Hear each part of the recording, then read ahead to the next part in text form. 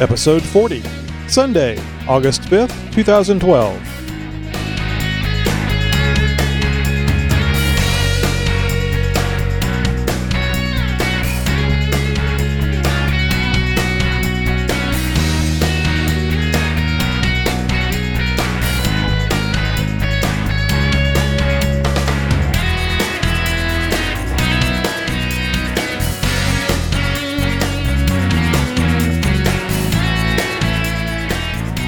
It's that time again. XJ Talk Show is on the air.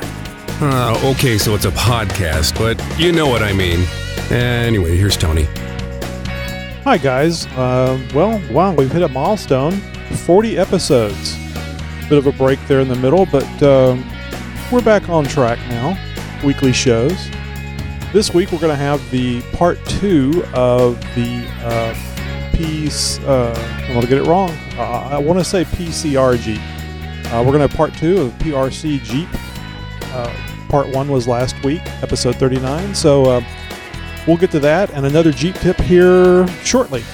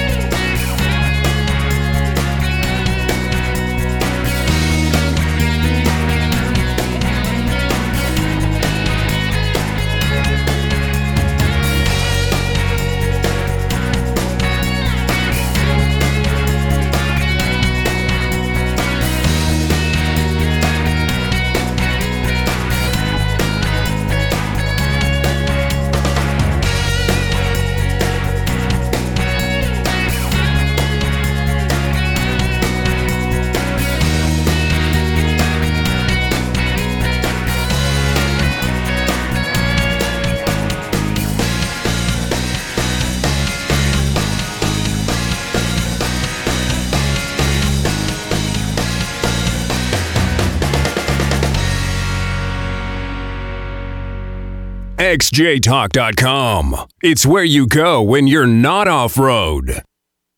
Well, guys, had a good weekend this past weekend. Drove up to Conroe and took a little zigzag from Conroe over towards Cleveland to MS Morenberg's shop. And it's not a shop where there's, I can't say where there's not work going on. There's always something going on at the shop, but it's not what I would say a business shop where you go to get mechanicking done and you drop $1,000 just to have oil changed or something. Yeah, that would be nice, wouldn't it? I could make a living changing oil. But anyway, went up there and mainly I was just going up there to kind of visit Matt and have a look at the engine, especially since we got the Brown Dog motor mounts in. He had sent me some pictures, and my God, those things are just massive. And I thought I would take a trip up there, take the water pump and a couple other things that I had for the motor that for some reason or another got shipped directly to me instead of being shipped directly to Matt. And Matt had plans to go ahead and finish up putting the motor together, so I stood there and watched and slowed him down several times asking questions about what was that and how does that work, and basically testing my understanding of my engine building experience from many, many years ago. And of course, it wasn't a Jeep engine. I was doing small block Chevrolets at the time. I think I did a total of 3 of them. It took me that many times to get it right. But the final one ran good until I broke a main. But that was too much skinny pedal. Anyway, so I was there to see the head put on and the rockers, the springs, all the covers. Posted up several pictures on xjtalk.com. And if you let's see, you could probably just do a search for XJ on Google for XJ Talk, then 4.0 rebuild, I believe it's called. Let me just look here real quick. Jeep 4.0L for liter rebuild. And then you can go and look and see how that whole build's been progressing. very exciting. Currently, we are looking at installing the engine in the coming weekends, probably towards the end of the month. And I believe I've got enough stuff on there that it will be almost take the other one out, drop this one in, and hook up the cabling to the sensors and try starting it. I do need to get a oil filter and some oil, and I think we're going to, I'm not quite sure. I might pick up a set of spark plugs, or I may use the Firewire spark plugs that I have, just clean them up a little bit and go ahead and put it back on there. I'm tempted to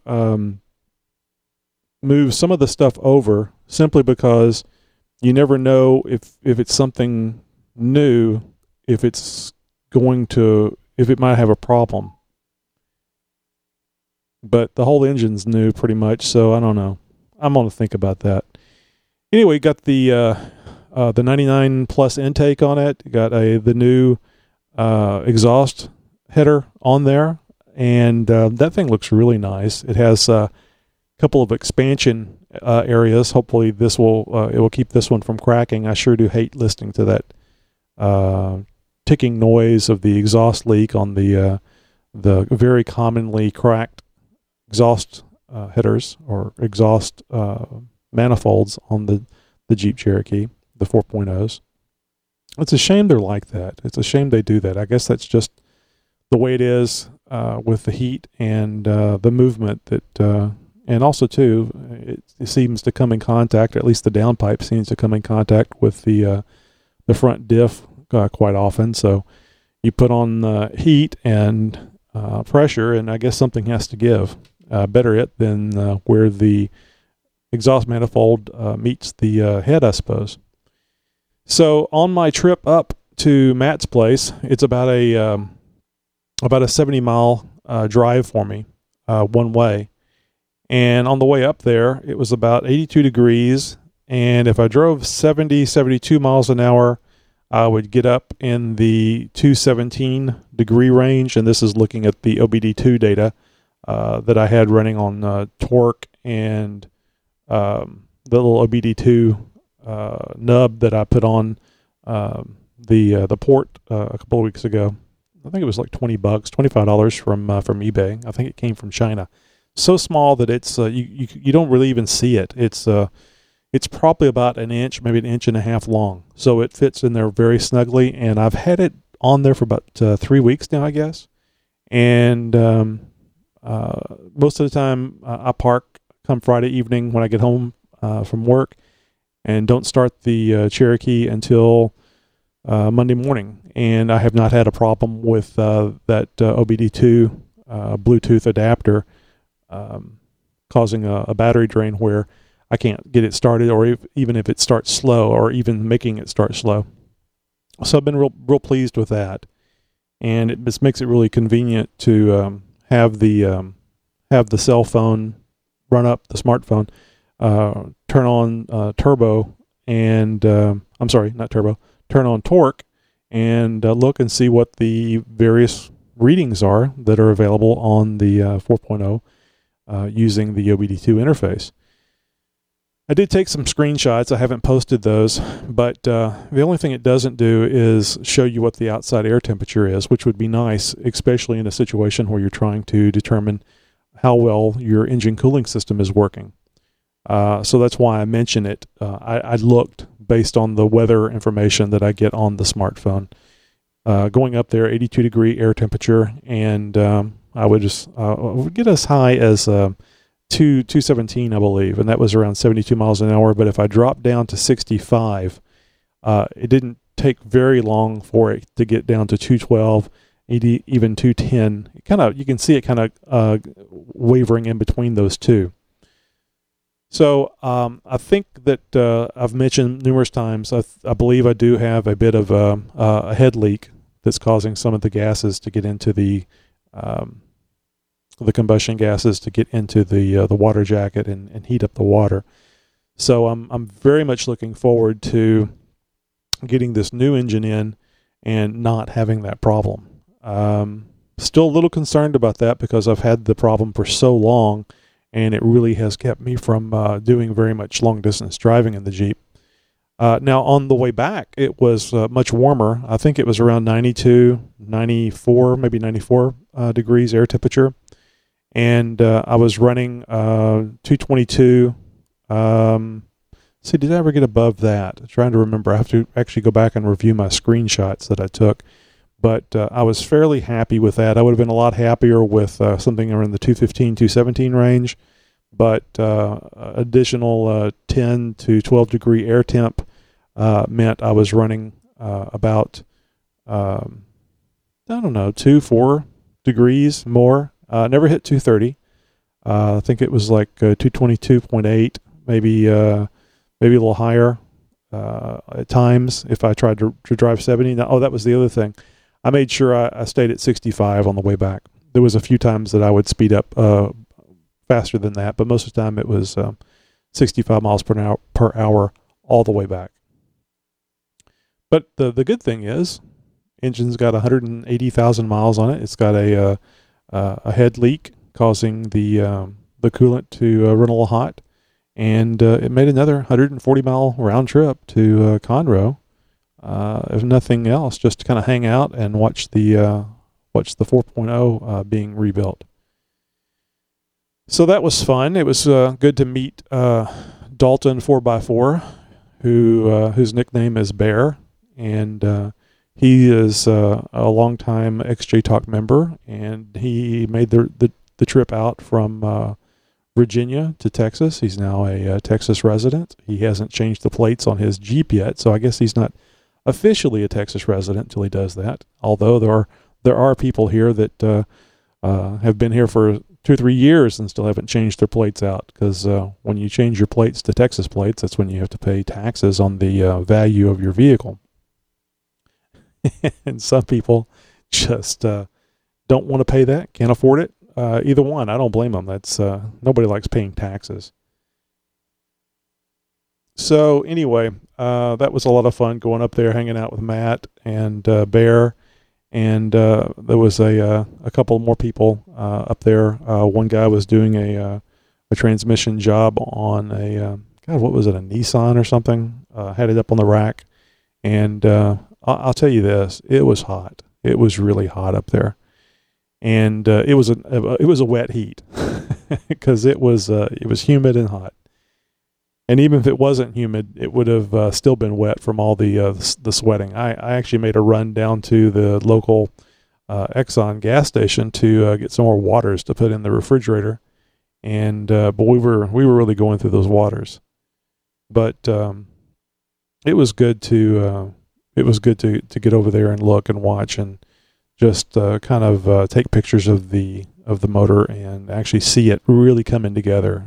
It's been in a short block state for maybe a month, I guess, and it's definitely in the long block state. We were digging around trying to find the oil pump that came with the pistons, and couldn't. So Matt surmised that it was probably still at his house, so we couldn't put the oil pan on until we had the oil pump. And I went ahead and took the opportunity to order a oil pickup instead of us using one of the ones from around the shop, off of one of the other 4.0s that are littering the shop. I'll say littering. There's at least 2. I saw at least 2 that they were. He and Bear were trying to get some parts of bolts and washers to get mine together. So, and it's always nice to have a nice big area to work in. It's always nice to have additional parts to pull from, even though I bought a lot of parts. It's so difficult to remember everything. And of course, it's good to have good friends there that you can talk to and BS with about various things. So it was a fun Saturday. It was very tiring, if for no other reason, just from being hot for several hours. And I guess that was a 2.5 hour drive for me. It wouldn't have been nearly as bad if it wasn't for the drive, but I don't go up there that often, and I suspect that once once we get the new motor in there, it'll be a lot easier. It's always a little frustrating. Maybe not frustrating, certainly frustrating, but tiring watching your temperature gauge. And it's actually much better now than what it was since I put in that aluminum one core or one row radiator. It's actually acting a lot better than it did because I would have been looking at something closer to 230 degrees easily driving 65 miles an hour. So anyway, that's the way those things are. You do the best you can. You try to work them out, and then if you don't, you go another direction until you do work it out. So end of this month, looking at changing out that engine. That's going to be very exciting.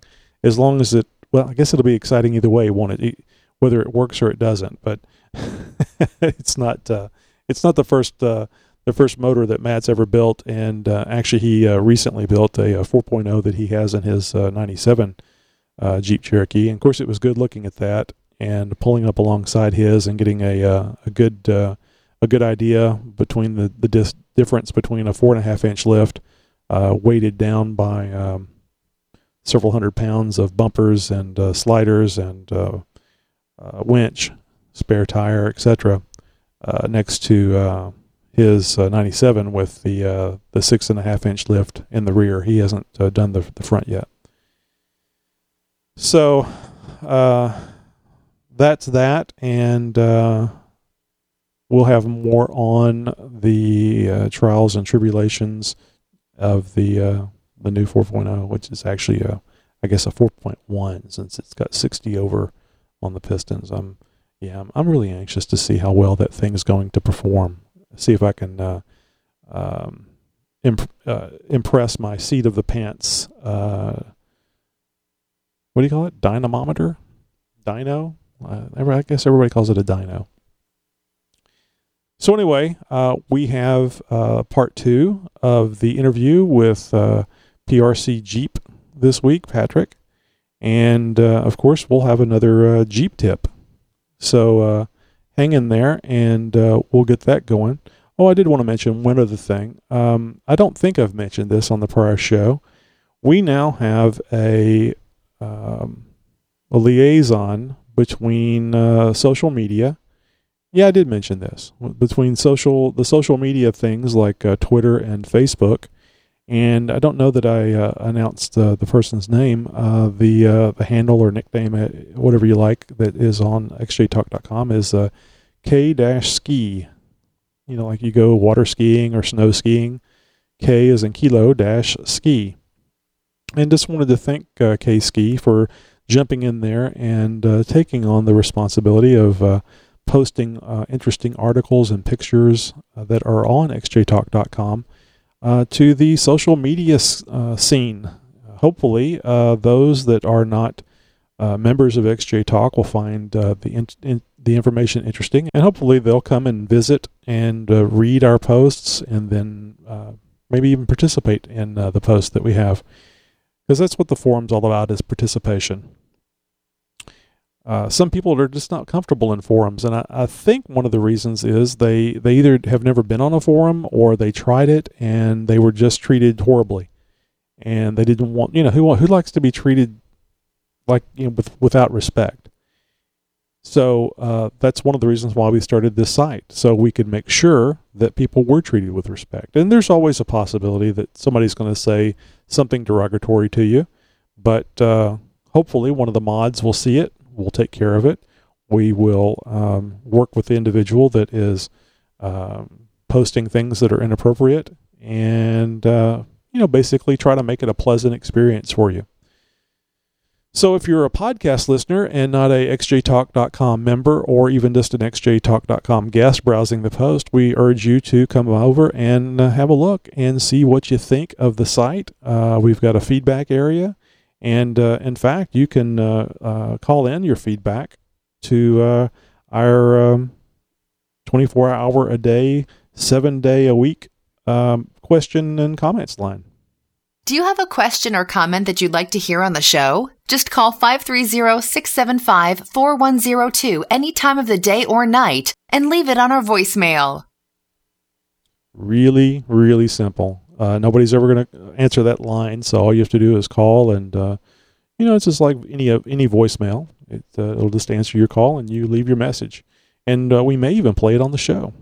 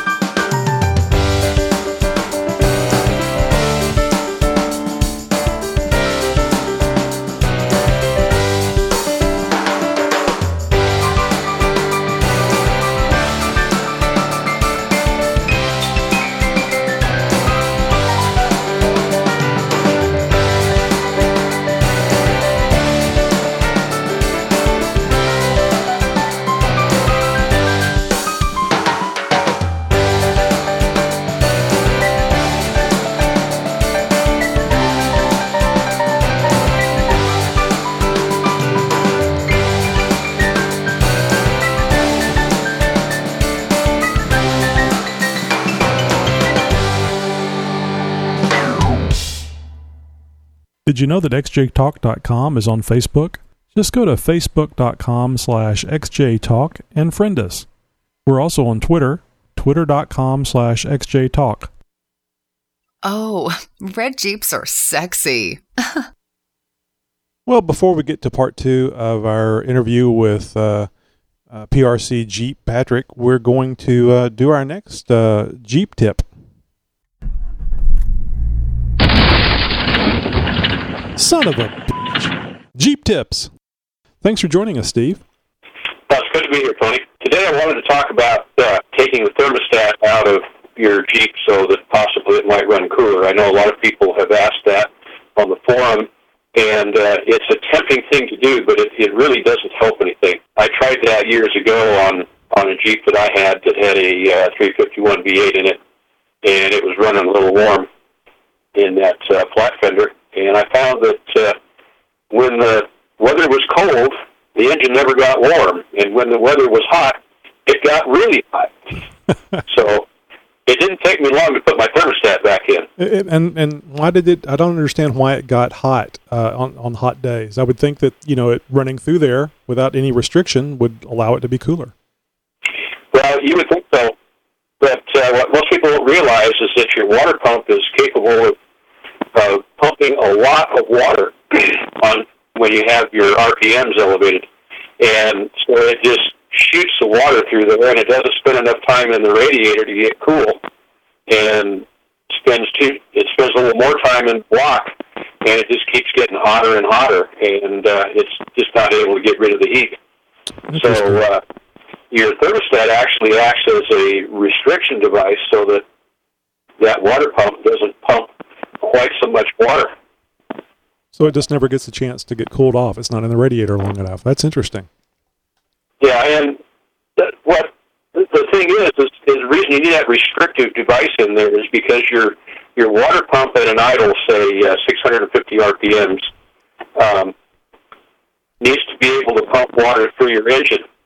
But if you turn that pump 10 times faster, it's going to pump that water 10 times faster, and so it needs a restriction device to slow it down to what it would be at your lower RPMs.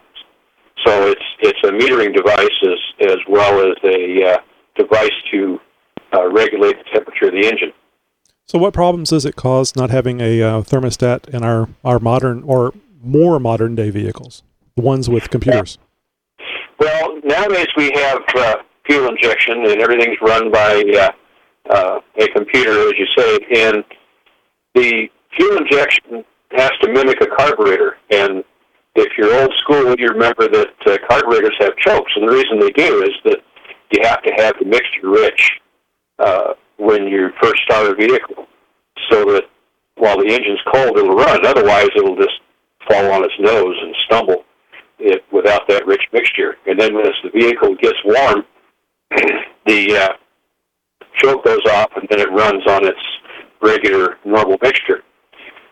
The fuel injection has to mimic that. You still have to have the mixture rich in a fuel-injected engine, so the computer shoots a little more gas into the cylinders when it's cold, and it gets its information from the temperature sensor in the head, which is right before the thermostat. And if that temperature sensor reads like it's a cold engine, then you're going to run a rich mixture, and your mileage is really going to be in the toilet. You might end up with 6 miles to a gallon and wonder why. Well, will it run any cooler, though? Well, it would in cold weather. It would be, like you say, in cool weather, they'll generally run cold, and then in hot weather, they'll get hot if you're running them very hard. So if you're in cooler weather and it never warms up, then you're going to really have some bad gas mileage. So you need to run a thermostat that's either 180 to 195, someplace in there, and then you'll run the proper mixture. My opinion is it's bad not to have a thermostat in there, and from some of the reasons why you said, I haven't experienced the running hot thing, but I guess what you're saying is that it's going to run rich if you don't have it in there because it's going to stay cooler longer. Well, I guess when it eventually warms up, it will run normally, but you'll be running a lower miles per gallon until it does. Well, true, but it's got to get above 160 to 65 degrees, or it's never going to get out of that running rich mode. Okay, so only until it warmed up, but it's still going to warm up, right? I mean, the thermostat doesn't. Removing the thermostat doesn't keep the engine from warming up. It just makes it longer for it to warm up. Is that correct? It depends on the weather. On a cold day, it would probably never warm up. Gotcha. Oh, well, of course. That makes sense. But let's say it's a 90-degree day outside and you're having problems with your engine running hot. Removing the thermostat would not be a way to make it run cooler. No, it wouldn't. If you're running hot, there's other things you have to address besides the thermostat. And unless the thing is just not working, if it's stuck shut or something like that, well then, yeah, it would be a benefit to take it out. But if it's working normally, no, you wouldn't gain anything at all, really. And I guess one of the reasons why it's nice to be able to take it out is because it's so handy. It's on the front of the engine and really easy to get to. 2 bolts and a gasket, and you got it. And you can take it out and drive around. But unfortunately, quite often the solutions to or long-term solutions to problems aren't that easy. So perhaps this would be another topic, but let me ask you real quick. What about using something other than a 195-degree thermostat? Some people like to use a 180 or lower. You can go down to 180, but I wouldn't go any lower than 180. And again, the 180 is not going to solve any overheating issues. It's just going to take longer for the Jeep to warm up to operating temperature. No, it'll warm up. Actually, it'll warm up the same with the 180 thermostat in it. But what it won't do is on a cool day. If you're having problems with it overheating, it may run at 180 on a cool day, and your heater would be a little less warm. Right. But on a hot day, when you're stressing the cooling system, if it's not able to keep up with the demands of the Jeep anyway, having a 180-degree thermostat isn't going to help it. Okay. It's still going to get overheated. Okay. Bottom line is, no thermostat or a lower thermostat is not a resolution for an engine or a cooling system running hot. That is correct. And you can actually, at least in the older vehicles, you experience not having a thermostat can actually cause it to overheat during a hot day. That is correct. Gotcha. Excellent. Great tip. And now for a disclaimer. Jeep Tips is for entertainment purposes only. If you choose to follow these tips, man up and take the responsibility for your own actions. If you cannot, or you feel that working on your Jeep is beyond your abilities, seek the help or advice of a trained certified mechanic. And now, as promised, here's part 2 of Patrick's interview. PRC Jeep. Already in progress. Decided it was about 2:30 in the afternoon. We weren't going to drive into Mexico. We got a hotel in Laredo and took it easy that night. I went ahead and I changed out the spark plugs. I went to O'Reilly's and bought new spark plugs because it was sending off some check engine lights, and it was running. It was running rough. That's what it was. Pretty much for me to have power without it being choppy and acting like a throttle position sensor issue, I had to have the pedal all the way down. Wow. In fact, that's how I drove through Mexico most of the way. is if I didn't have full throttle, then it would hesitate really bad. You know, we thought it could be spark plugs or the wires or the rotor. I changed out the throttle position sensor, but it ended up being the wiring that goes into the plug for the throttle position sensor. Somehow it's fixed itself because it was still happening, you know, around a month and a half ago. My check engine light would come on for a week and it would act kind of funny and then it would go away. Other than that, the engine was running just fine. It was just that hesitation. Right. And I could go and wiggle that wire up and down and I could make it do it and I could make it stop. So it's actually it's actually the connector that goes to the throttle positioning sensor that you have the problem with. Yeah, it's the wiring in the back of the plug. Hell, man, go to the junkyard, get you another one, cut it and crimp it, and be done with it. Exactly. I just did that for my AC controls this last weekend. Mm-hmm. They toasted themselves. It's an ongoing process. Anytime you do something like this, it's not something. Certainly, it wasn't something you could complete. How many hours did you put into it that night? 12, 14 on the last day before you drove the. I worked the 300 miles. All day. I guess about 19 hours. We left there, came by the house, got our bags, and drove to Laredo. I bet you that was a good sleep. Oh yeah, we slept through the wake up call. They knocked on the door.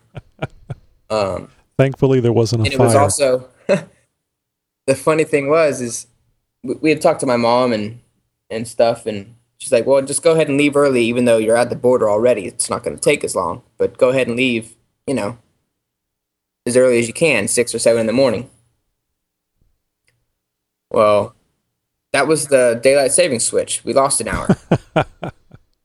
We didn't think about that. Yeah, and well, you had a lot of other things to think about. I would imagine that the reason why you were trying to get there early was so to beat any lines at the border. Well, it's. I think going into Mexico, there's less lines. It's coming out where our customs are a little bit more stringent. Because we went ahead when we got there Saturday night, we went ahead and went across the border and got our tourist cards. It's like a temporary visa. You have to have it if you're going outside of the border zone, which is I think 15 or 16 miles past the border. They call it, if you're going to the interior of Mexico, you have to have this permit. Right. Well, you don't have to, but if you get pulled over, you better have it. Otherwise, Yeah. you're going to go to jail, and then you're going to have to buy it. Right. It's just another thing not to have to worry about, because there's the federales and the crooked ones and Mm-hmm. everything else you already have to kind of worry about. Right. So, as well as the drug cartels. So it was just a matter of you getting on the road and getting over there so you could make the trip during the day. Exactly. Gotcha. We made it there, and I changed out those spark plugs that night, woke up, left a little bit later than we wanted to, but driving all the way through Mexico, I mean, it was a great drive. I love driving, which is beneficial. Mm-hmm. Since my temperature gauge wasn't hooked up, very well, I would pull over about every hour or so just to get out and check the water level, and add water. Once I got into Mexico, I guess that initial drive that Saturday to the border at Laredo, my water pump started leaking. The old water pump was leaking out a little bit. Right. Was it coming out the weep hole or? I'm pretty sure that it was coming out the weep hole. So it was just a bad. It just had lived its life. Yeah, it worked just fine, and then it sat there long enough to where once it started working up, it wore itself out real quick. Right. And so it probably was the seal wasn't very good since it had been sitting like that. So the coming out the weep hole makes sense. So some of the other things, like for preparation, I had already known, with my gas mileage and whatnot, I hadn't driven down there myself and paid for the fuel and everything. So I had two $5-gallon gas cans on the back on one of those racks. Right. I had my new off-road rack up top, and I had a spare tire up there. I also brought an additional spare tire that I put on the rack in the back. And then I bought that morning at HEB, I bought 10 gallons of distilled water, just in case. I didn't want to be stuck without it. Sure. So I think I lost a few on some bumps. They have speed bumps just randomly sometimes when you're coming up on a town. Mm-hmm. They're kind of like the road humps we have here around Houston. The gentle slope that if you go over it really fast, it's not bad. But if you go over it slow, it's not bad. But if it's the in-between where it really articulates your suspension. Sure. These are more like tabletops. They're like a foot up, straight across, and then a foot down. Like driving over curb stops. Sweet. I hit one of those. The first town I had known, I just got off the phone with my mom, and she said, yeah, you should be coming up on this town and watch out for the topes. That's what they call them. They're speed bumps. I'm like, okay. And I see the sign way up there. Well, normally in the States, the sign is before you get to whatever it is. Not at it. Not at it. This one, it's got the little tope symbol, the little road hump thing, and it's pointing down, meaning it's right here. And so I nailed it at like 55 miles an hour, and I saw water just shoot up in the back. I'm like, oh, well, there goes all my water. I had it strapped down and bungeed down onto that rack, but that still didn't stop all of it from compressing. Sure. And I lost like 4 gallons of water, but I still had 3 other ones, and I was almost there. I had used some of the other water on the way down. Mm-hmm. And then other than that, it was smooth sailing. We got there at sunset. So at this point, had you worked out the engine miss, or were you? Well, I guess you said you were still having that problem, so you had to fight the running bad the whole trip. Yeah, it was kind of on and off, but Mexico is so hilly. I would have to be at full throttle anyways to go up some of the hills to maintain speed. Gotcha. The driving in Mexico is nothing like it is in the States because, like, they have a lot of semi-traffic like we do, except the semis, they don't care who you are, where you are. If they want to move over, they're coming over. So you either have to get by them so quickly that you don't have a chance of getting hit by them, or just wait until you know it's clear they don't have a reason to come over. Right. And so I was pretty much pedal to the metal the entire trip down there, and I think that was still with my old gear ratios. When it said 55 on my speedometer, I was really going 75. And I think the fastest I ever got up to on the trip was like 85, 90 miles an hour, loaded up.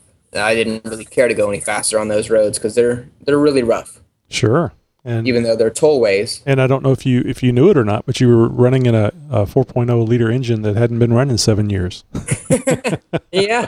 No, it's good you kept it down. You kept the RPMs down like that.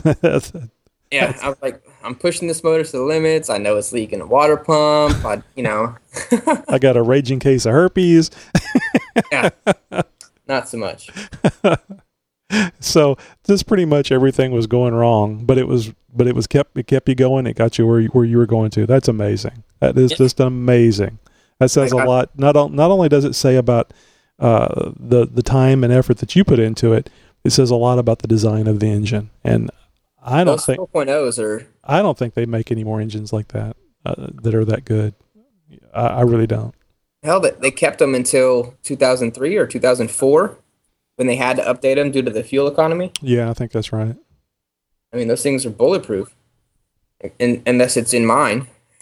Well, Patrick, let's be honest though. You fired quite a few bullets at yours. Yeah, that's true. When it wasn't being overheated, it was being bounced around all on the trail. I think the only thing that's kept this one together is that you don't have any the front differential on your Jeep is not working. Oh, I got that fixed. Oh, did you? How long ago? I did axle swaps. Ah, okay. Just to get the 355 gearing. I guess one was, what was it, Labor Day we just had before 4th of July? Right. I went to the pick apart. It was half off, and I got a rear axle. And then I swapped out the front axle, I guess about a month later. Threw my front drive shaft in, and I went off-roading, I guess, about 4 weeks ago. I bet you that was nice. It was the first time since Mexico. Yep. Actually, first time since February when I broke my front differential. But I know, like in Mexico, when we were down there, since I had just done all this motor stuff and I was certain that everything was okay except for the water pump, my mom knew a mechanic down there, and, well, labor's about as cheap as dirt. We took it over there. He replaced the water pump for me, went over everything, checked oil, topped off everything. Everything was perfect. And the only other thing I did to my Jeep while I was down there is I had some body work done, and I had a nice red paint job. Which was to the dismay of several XJ Talk members. Absolutely, myself included. It was, I went with red because I had thought about it in the past. When I painted, I had a couple different ideas. It was either the OD green or the desert tan. Right. But that was if I had done it myself, and it wasn't going to be a perfectly straight bodied Jeep. Yeah.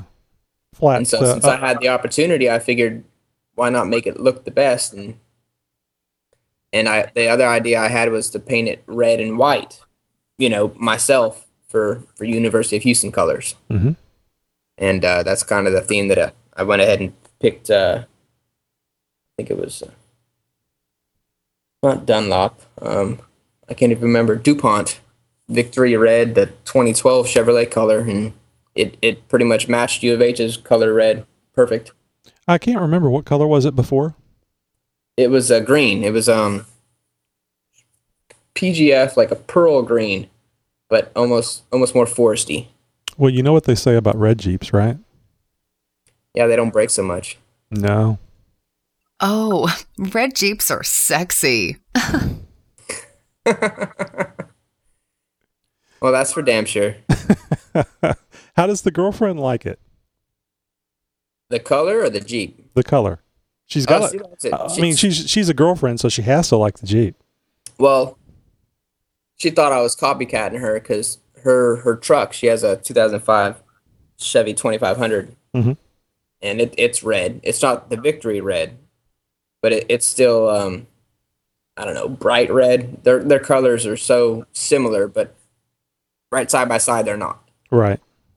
Um, Well, it's like whenever we met up over there at the gas station close to where I work, and I looked at it, and it looked like the same red as mine, but parked side by side, I could see the color difference. So there's a subtle difference. I think yours is a little brighter, a little more, a little, I guess, redder or blue, has some blue to it, more blue to it than what mine does. I think mine's more of a yellow red. right. Yeah. There's a little bit darker tint. Mm-hmm.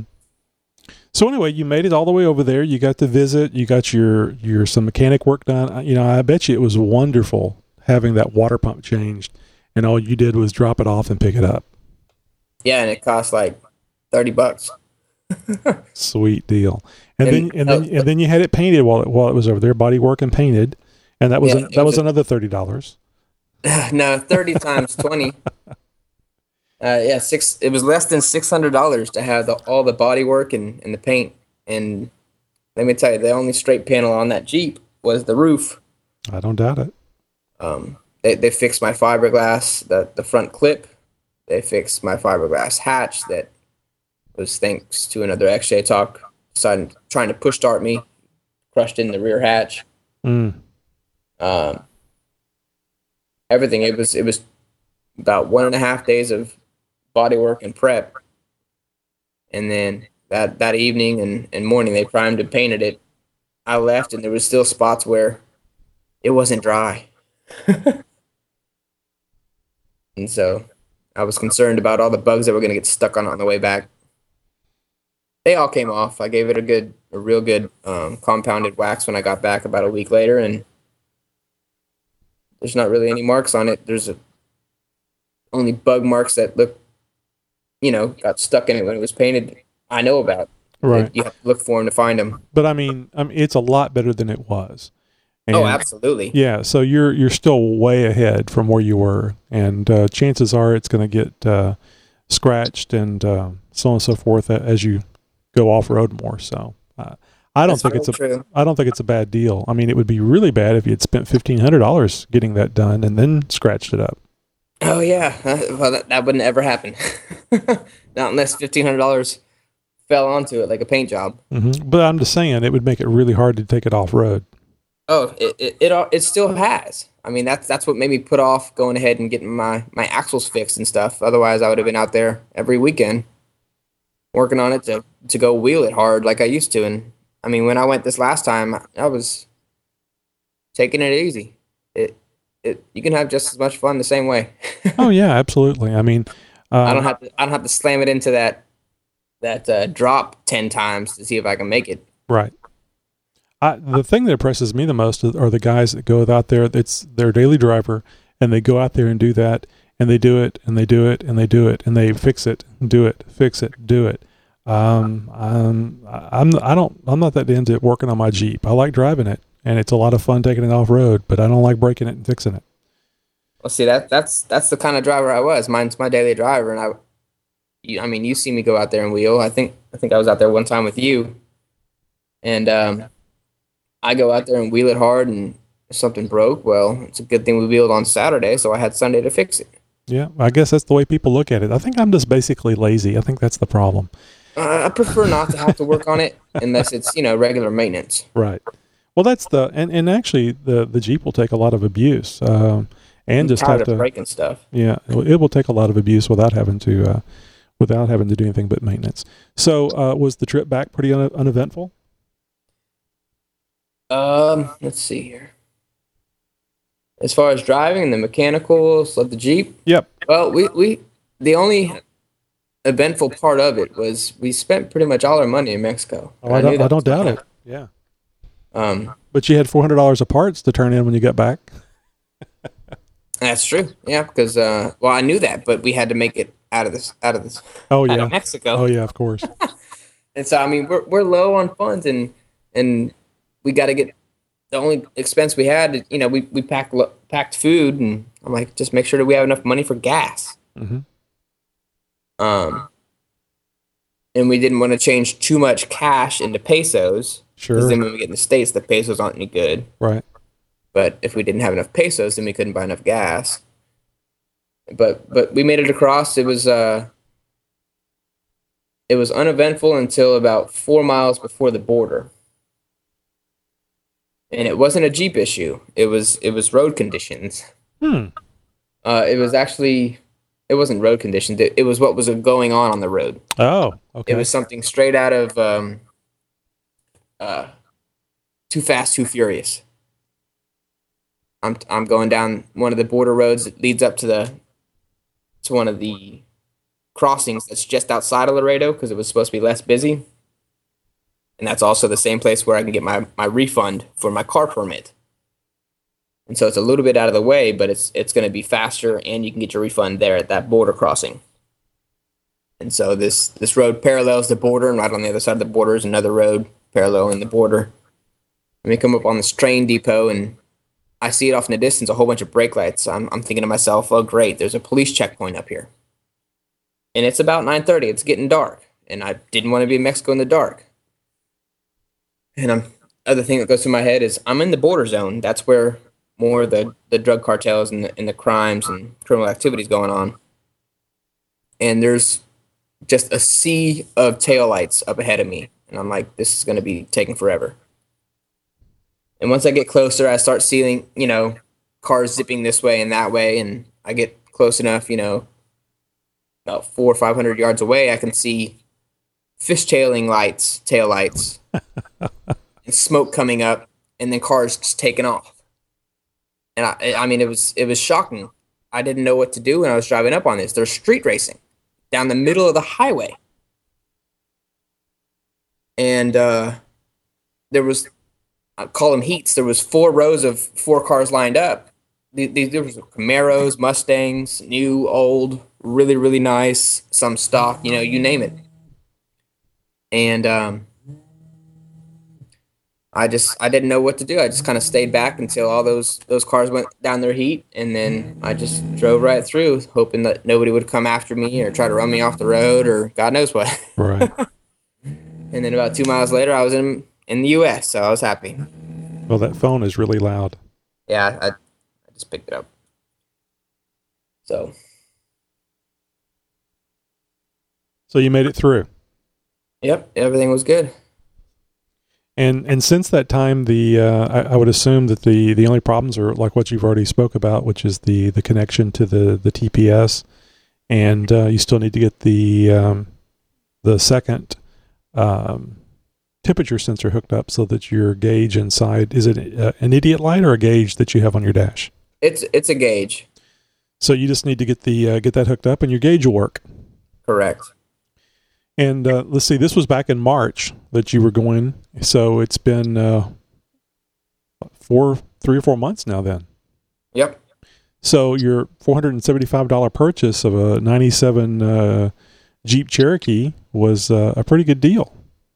And it even turned out better because I sold the rest of it to Matt for $200. So, Patrick, what would you say is the most interesting thing of this whole trip? The most interesting thing is it was definitely the drive down. It was nerve-wracking the whole way, just kind of holding on to the seat of your pants and going for the ride. And that just amazes me. Is the 7-year-old engine hasn't run? You put it in, it starts. You drive the 800 miles, I guess is what it was, halfway there, and then the 800 miles back. And of course, there was some work, there was some things that you had to do along the way, but it still got you from point A to point B, and it's still getting you from point A to point B even 4 months later. Mm-hmm. So anyway, we were talking about what's going on with that 97 now. It didn't have an engine. It had front end damage as far as the driver's side fender was damaged, and I think the front end was damaged a bit. There was slight unibody damage, not much. So you sold that to Matt, and what's going on with it now? Well, I'm pretty sure when I was in Mexico, Matt was over there eyeing it every day. You think he had plans for it, huh? Oh yeah, he had to have, because it wasn't a couple days after I went over there, and shook hands saying it was his, and he gave me $200 for the scrap or for the body. He already had things bought for it and going on it, and he was on a roll. It was amazing what he accomplished in about 2 or 3 weeks. Yeah, it really is. I think it's pretty funny too about he had and this is the thing, I can't sit on stuff. When I have them, I have to do something with them. And he had been sitting on that engine that he rebuilt for a while, which of course he was going to put into his, I think it's a 92 that he has. Yeah, that white one. Yeah. And it was just very convenient, very opportune that this situation happened and that 97 came available. So yep, he's got the 4.0 that he rebuilt. He's got that in it. Runs great. It's a very, very smooth engine. Oh, yeah. And he recently got the 6.5-inch rough country long arm kit. And I think he's got half of that installed, which is just basically the rear leaf springs right now. Got a whole set of JK wheels and tires. The wheel spacers to adapt them and everything. Yep, wheel spacers to adapt them. And he straightened out the front unibody, got a fender for it. The whole, not the headlight bezel, the front clip. Yeah, the front. Replaced. Yeah, the front, the nose part. I forget what it's called. But yeah, it's going to be very nice. It's black too, so. But he does need some bumpers. Yep, he does. I mentioned that to him the other day. He had posted up. He's got a for those of you that are not XJ Talk members, which we encourage you to be. He has been posting his build up on the site, and I think it's something the dark side. So if you can just do a search for XJ Talk dark side on Google, and you'll be able to find it and see the images. And yeah, I told him just the other day, I said, it looks nice, but it needs some bumpers. It definitely needs some bumpers. But you know Matt. Matt has it all planned, and he's already got, yeah, he already knows. He doesn't get ahead of himself, and he knew what bumpers he was going to get before I sold it to him. Yep. I don't doubt that a bit. And the fact that he had this motor available, that actually came up as soon as mine blew. I knew everybody that's talked to him or that's in the Houston area and on the forum, they're all familiar with what he does and the motor swap or the motor rebuild that he was doing. And I had enough courage to ask him for a huge favor. And I said, you mind if I break in that motor of yours for you? This was, and his answer was going to be no, but that wasn't necessarily because he wouldn't let me do it, but it wasn't ready. That was the thing. I didn't know it wasn't done. I thought it was pretty much wrapped up. He doesn't go fast. He doesn't go fast. He does it right. Oh, absolutely. That's for darn sure. Yep, and that's why one of the reasons why I was real happy that he agreed to put my 4.0 together, or technically my 4.1. Oh, isn't technically that my engine block? No, that's Reenie's old block. Okay. Oh yeah, because Matt, the one that Matt rebuilt was my old engine block. Oh, is it? Okay. Yeah, he has a bunch of them laying around there. That's a nice thing about having that shop. I know he's got my 307 gears, front and rear axles out there. Got my old engine block with the blown head. I was going to ask you about that. Have you noticed a big difference between going from the 307 to the 355s? Off the line acceleration, for sure. How is it on the highway? I can use fifth gear now. It's there nice. You go. That's what I was figuring. Because see, I have the same situation with my wife's TJ because it's 307 gears, and it's a 5-speed, whatever it is. I think it's a 5-speed. Yeah, it's a 5-speed. And I found on a recent trip, I can't drive in fifth gear. I mean, even if it's on a flat surface. That's you have to be drafting to be able to hold your speed. Yeah, exactly. Drafting or downhill. Otherwise. You'll go into it for 30 seconds, then you're downshifting. Yep, exactly. So yeah, that's. I was kind of curious about that. I mean, she's got 32s on there. We'll go 33s whenever those tires need to be replaced. And that's what I was thinking was some 355 gears. I mean, I was thinking 410s, but I don't want to get too far, too high, because this isn't going to be an off-road vehicle. It's just something fun for her to drive. I think what the 355s did for mine with 33s is kind of what Matt, expected it to, and I've kind of bought into it a little bit, and I think it's true. It's back to factory almost. Yeah. I think it might be just a hair low, right? But it's right there. Right, with the benefit of the larger tires and the increased ground clearance, but still, the gearing is back to factory, which really wakes the Jeep up. It really gets it going, and just feels like it was before, just better. Yeah, and I guess that reminds me of something else that's happened with this motor, in the 4 months that I've had it now, which don't surprise me. I know that the exhaust header had the typical small crack at the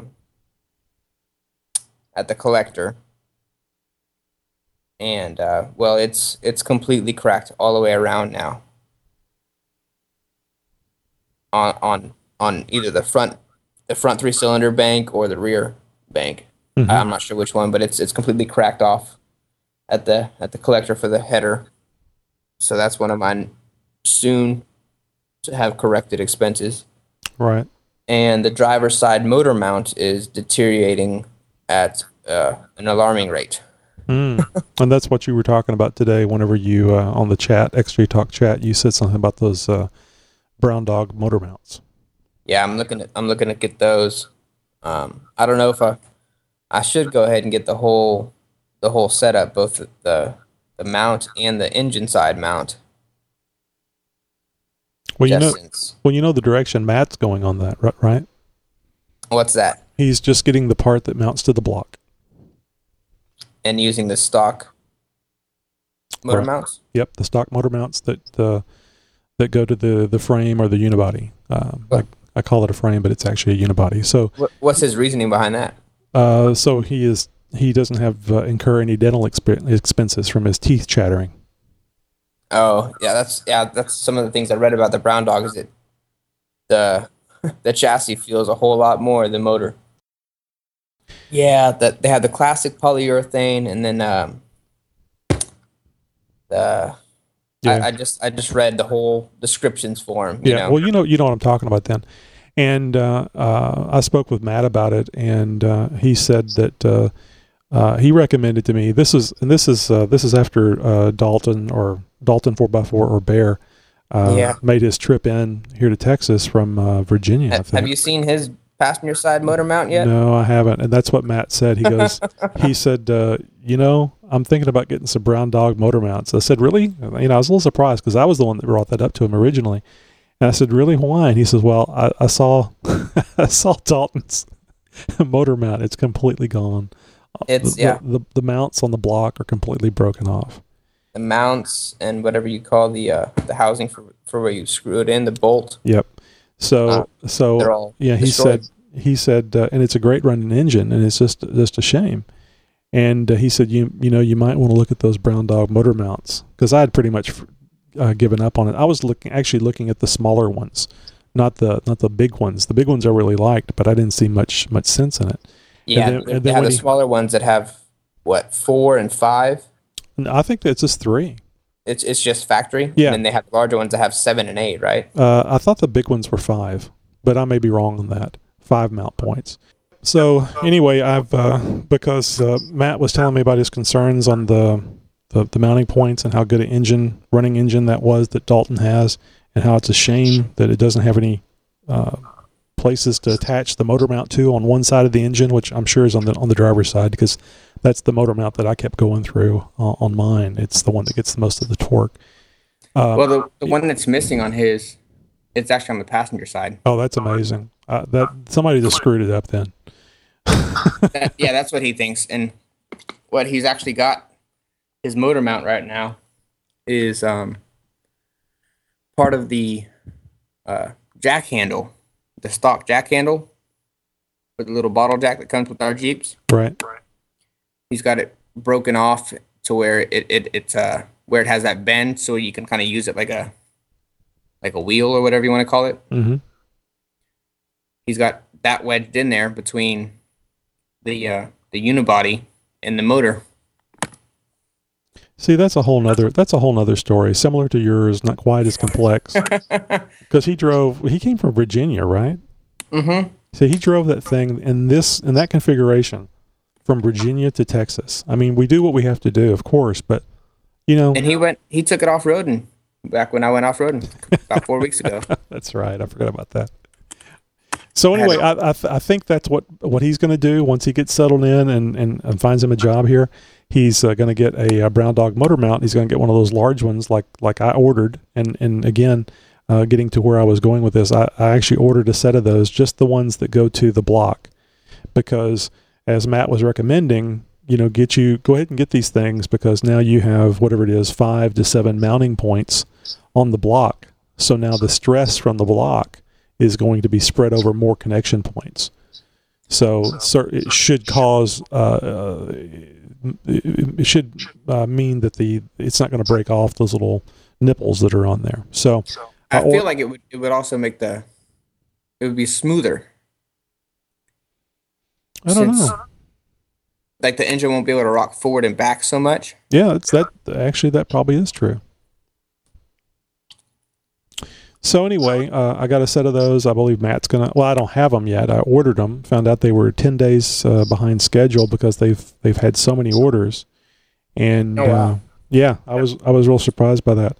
So they're a little behind, and I actually got an email from them a couple of days ago saying that they would be in production in the next 12 to 72 hours, and just waiting to hear or rather see another email about them being shipped. And as I did with a lot of my parts, I'm having them shipped straight to Matt's house. Matt's wife is getting to know the Federal Express and the UPS guy even better, because Matt gets stuff too, but so much of the stuff that has just been going and going and going. I mean, I'm getting a new flywheel. I got a new flywheel. I've got a new header to go on there. I wanted to make sure that once we went through all this work, that I had as close to a brand new engine as possible.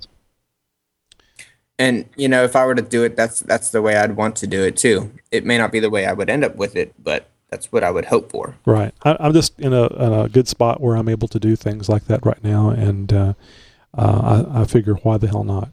So Patrick, I just want to thank you very much for the much longer story than what I anticipated we would be talking about, but it was very interesting. And gosh, I'm glad I was rooting for you the whole time. I was asking Matt, have you heard anything from Patrick? Has he broken down? Is he still going? He kept texting me on the way down. Once I got a text message from Verizon saying, now that you're in Mexico, text messages are like 25 or 50 cents to send and 10 cents to receive. Amazing. If you don't want this, turn your phone off. Gosh, well, it's great that they do that.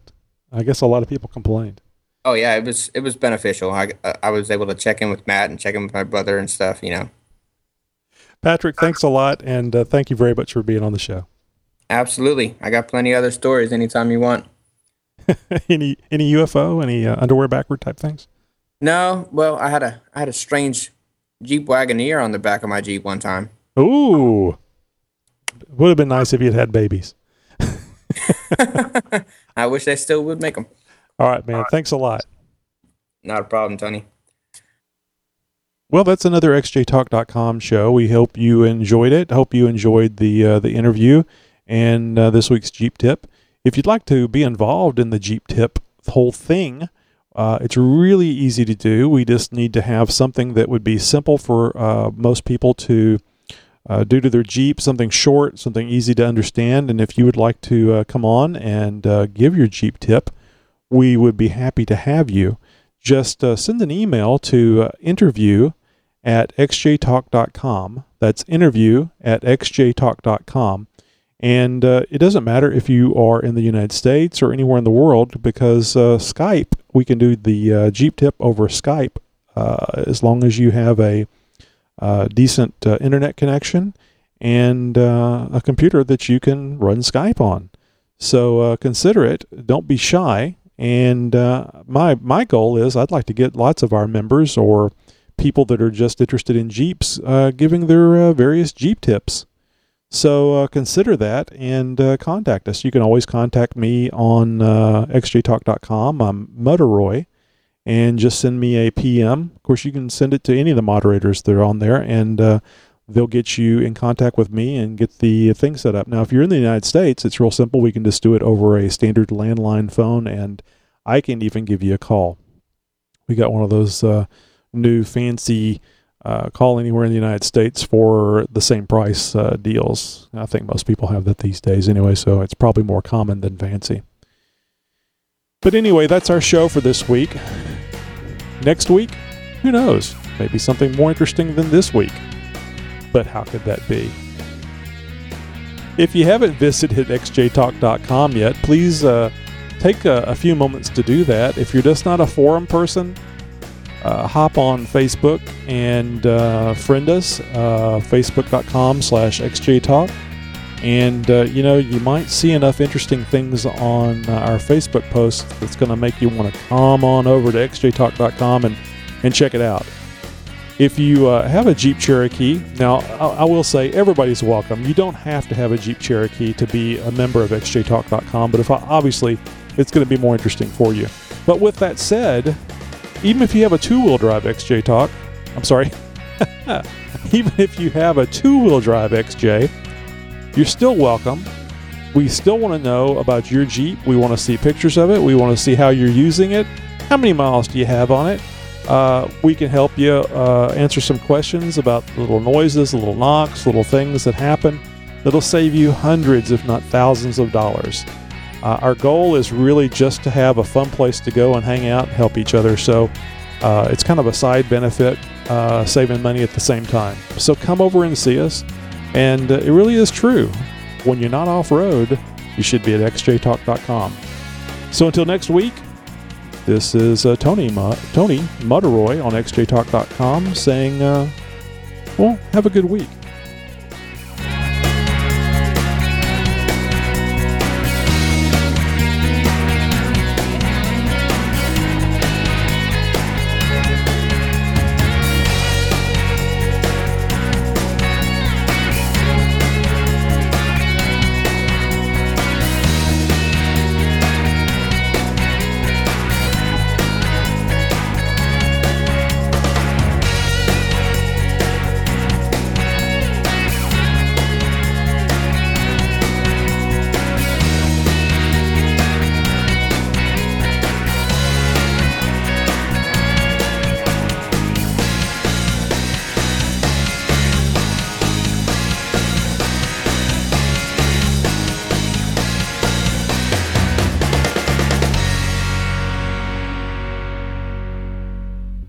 xjtalk.com. It's where you go when you're not off-road. Yeah, I guess green Jeeps are okay.